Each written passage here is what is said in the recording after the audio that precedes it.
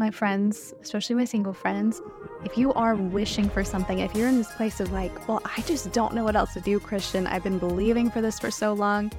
If I throw it into the universe, the universe will respond. Now, here's the key difference, I think, in manifestation and the reality of it is...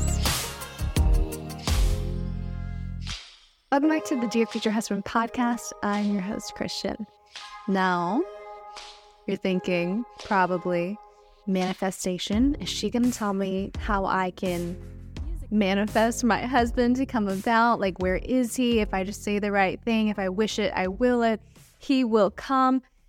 Sadly, if that was your hope, that is not the intention or the message of the podcast today. But I do hope to leave you with maybe some wisdom, maybe some good news, maybe some pointing you in the right direction or redirecting if you are in this camp of like manifestation, bringing that on, because truly it's become very, very popular in the last year or so. We had an episode with Tara Sun where she talked about it a little bit more in depth, but it stuck with me in the last week in the realization that manifestation is real, but not really how we understand it today. So I want to talk about the real manifestation and the wrong manifestation, so we don't get it confused and we don't go about the things that we want in life, the things that we desire, or even who we are the wrong way. So I like to do research around here if you're new, and oftentimes that is in research studies, that is in the Word, that is in social experiments that I do myself. I want to know what's true, what's scientific, what's biblical, what's physiological. And as I search the definition of manifestation, it means, as I'm bringing it to you now in live time, if you're watching YouTube, manifestation is an event, action, or object that clearly shows or embodies something, especially a theory or an abstract idea. So let's break that down. Manifestation isn't about creating something. It's about embodying. Even culture acknowledges the idea that it's something spiritual or mental becoming real. Are we seeing a difference here in how it's presented nowadays and what it actually means? So think about that.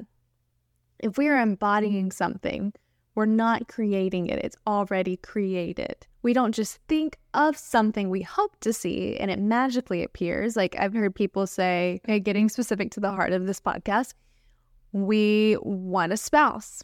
If I manifest it, I'm creating this thing which I'm hoping for to happen. If you just graduated college and you're in this idea of like, I need the dream job, I'm going to manifest it, like create this new job out of nowhere that you haven't seen any evidence of, that's not going to happen. We're not magicians. We don't just like create something by like saying it and speaking it. The only person who has done that is God, actually. We look at Genesis 1, it says that God spoke the heavens and the earth into existence. The earth was without form and void, and darkness was over the face of the depths. So that means there was complete nothingness, but through God speaking, Him creating, ideating, He made the entire world that we see. So everything in and of Him has already been created. If we are embodying something, it's something that He has originated. Now, if we are creating, and this idea and this definition culturally, societally of manifestation is we are willing it ourselves. Like the life source is coming from us. The idea is from us. The whatever it is from us. Now, here's the key difference, I think, of manifestation and the reality of it is what we see, what we experience in this world is originated from something. Now, who is that from? Are we creating and wishing for these things and willing them ourselves, or are we embodying the life of the one who created us? The truth is we are spiritual beings that embody and reveal the innate talents and facets that God has given us. I know these are kind of similarly close. I hope you get the difference. And if you are a believer and you're like, why are we talking about this?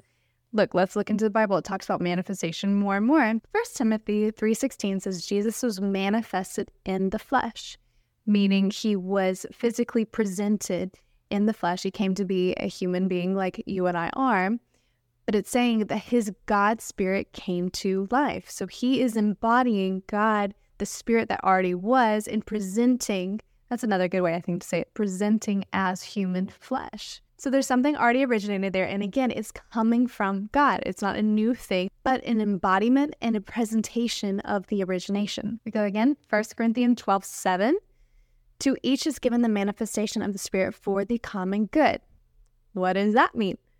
We're giving the gift of manifestation? No, he is given the manifestation of the Spirit for the common good.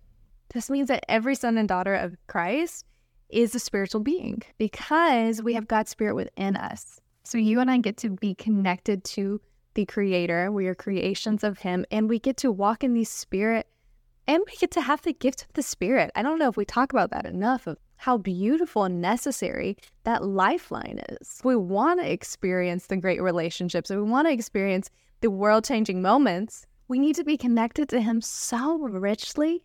Yes, I believe in working hard, doing your part, being creative people, but ultimately it comes from the innate giftings and that lifeline that He gives us to have His talents and His facets, His unique qualities, and prospects and vision wisdom that comes from Him.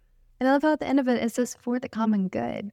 The way I hear, largely on social media, probably in some conversations that you've even heard yourself, is this idea of I want something. So if I'm not seeing it yet, maybe if I just try a different scope, like a rub the magic genie lamp kind of situation, then it'll happen. If I just throw it, this is how I hear it all the time. If I throw it into the universe will respond. What are you throwing? And then that's another thing of what are you throwing into the universe? Who's answering? It's almost this idea where culture is, again, saying it's a spiritual thing, but we're connecting our desire to this earth. I think the reason it's so sticky is because it's a copy of this relationship with our Creator. But we're trying to take the role of creating, and we're letting, I guess we're calling it the earth is the universe, or maybe just this hypothetical other realm. It's basically just a copy of the relationship that we have with Christ. So that's why it can rub people so wrong. But I'm also glad in some way that it is an idea, because if we can tweak it to an understanding and telling people, if you're watching this because you do believe in the said form of manifestation earlier, I love that you're here because you're acknowledging there is something that I don't have the full pieces to. Let's tweak it to understand that we are longing for God to come into the picture, that we know that we can only do so much on our own. So what we manifest is the embodiment of God being and working within us. We do not will something new ourselves, but show God's will to this world. So my friends, especially my single friends, if you are wishing for something, if you're in this place of I just don't know what else to do, Christian, I've been believing for this for so long, be it a husband, if you're somehow watching this and you're married and even wishing for a child and that's your heart desire, then please find hope that the Lord hears that. There's a verse I think we always quote and associate with this idea, but taking any verse, just one verse at itself, we only get a scope of it. And so I love to go before and after that verse that I'm thinking of is delight your heart in the Lord, and delight yourself in the Lord, and He'll give you the desires of your heart. But if we look at the before and after, this is Psalm 37, 3-5, not just the 4, the 3-5. It starts by saying, trust in the Lord and do good, dwell in the land and enjoy safe pasture. Already it's saying our trust and our actions need to be bridged together. We can't just go and hope for something and do it and get on our own, but it has to be associated with this form of trust. Continues to say, take delight in the Lord and He will give you the desires of your heart. I don't believe that means He will just give them and hand them over to you. I believe that also means the desires that are in our heart are going to be given from God. So as we draw near to Him and we say, Lord, my heart is open for you to give and even change or redirect the desires that are on my heart, He shows up and does that. Oh wait, we're going to go past 5 because this is really good as I'm reading it all. Commit your way to the Lord, trust in Him, and He will do this. He will make your righteous rewards shine like the dawn, your vindication like the noonday sun. Be still before the Lord and wait patiently for Him. Do not fret when people succeed in their ways, when they carry out their own wicked schemes. My biggest hope, if you're watching this, is this understanding of trusting and delighting in the Lord. I know I'm not in the single season anymore, but I remember what it felt like when you're waiting to meet the guy, when all your friends are getting married, when you're looking and comparing the seasons. But do not grow weary in waiting on God's best, His specific best, I might add. in your life. I know it's tempting, so tempting to go out and think, I just want to make this happen. Like, control is such a heightened necessity in our world. I even saw something the other day, the late Anthony Bourdain, where he was talking about the European culture and how they will wait on the ripeness of their food. And that's why they have this enhanced sense of flavor and this respect for their cuisine, because they understand the season of timing and the relationship of like ripeness. How you don't just get fruits and vegetables year round, but they actually have seasons where they are heightened to grow best and the ground is fertile for the nutrients that they need.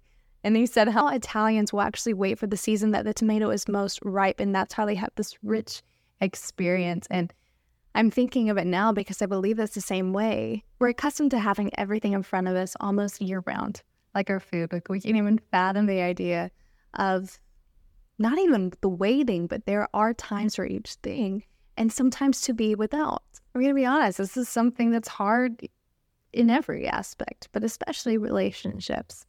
The thing I want to leave you with is the hope and the understanding that as we delight in the Lord and that we trust Him, we can understand and take heart that He knows the right season for everything, that He knows and gives the desires of your heart, that as we are in tune with Him and we actually embody Him in the way we live our lives, that righteousness and richness is the byproduct. If you've enjoyed this podcast, I hope that you will leave a review, subscribe, stay around, and let's have some girl chat about all of the things waiting and praying for your husband.